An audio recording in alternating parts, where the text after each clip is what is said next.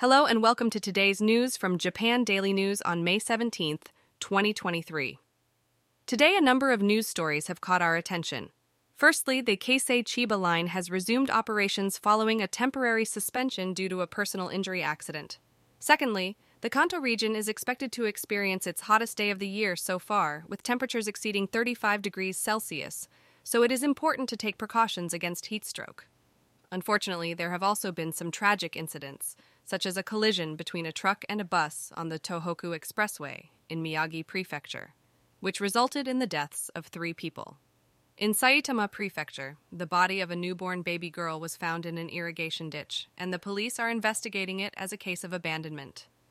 In addition, a Chinese Navy vessel engaged in information gathering was spotted circumnavigating Japan for the second time in a month, prompting the Japanese Ministry of Defense to remain vigilant. Finally, Japan Travel has admitted to fraudulently claiming approximately 5.3 million yen in personnel expenses related to a campaign to stimulate tourism demand in Aichi Prefecture. And tragically, a young boy was hit and killed by a truck in Adachi Ward, Tokyo, and the driver has been arrested. Today in Tokyo, it will be mostly sunny with temperatures ranging from 21 to 24 degrees Celsius, 70 to 75 degrees Fahrenheit, and a low chance of precipitation. And that's all for today's news. Thanks for listening to Japan Daily News.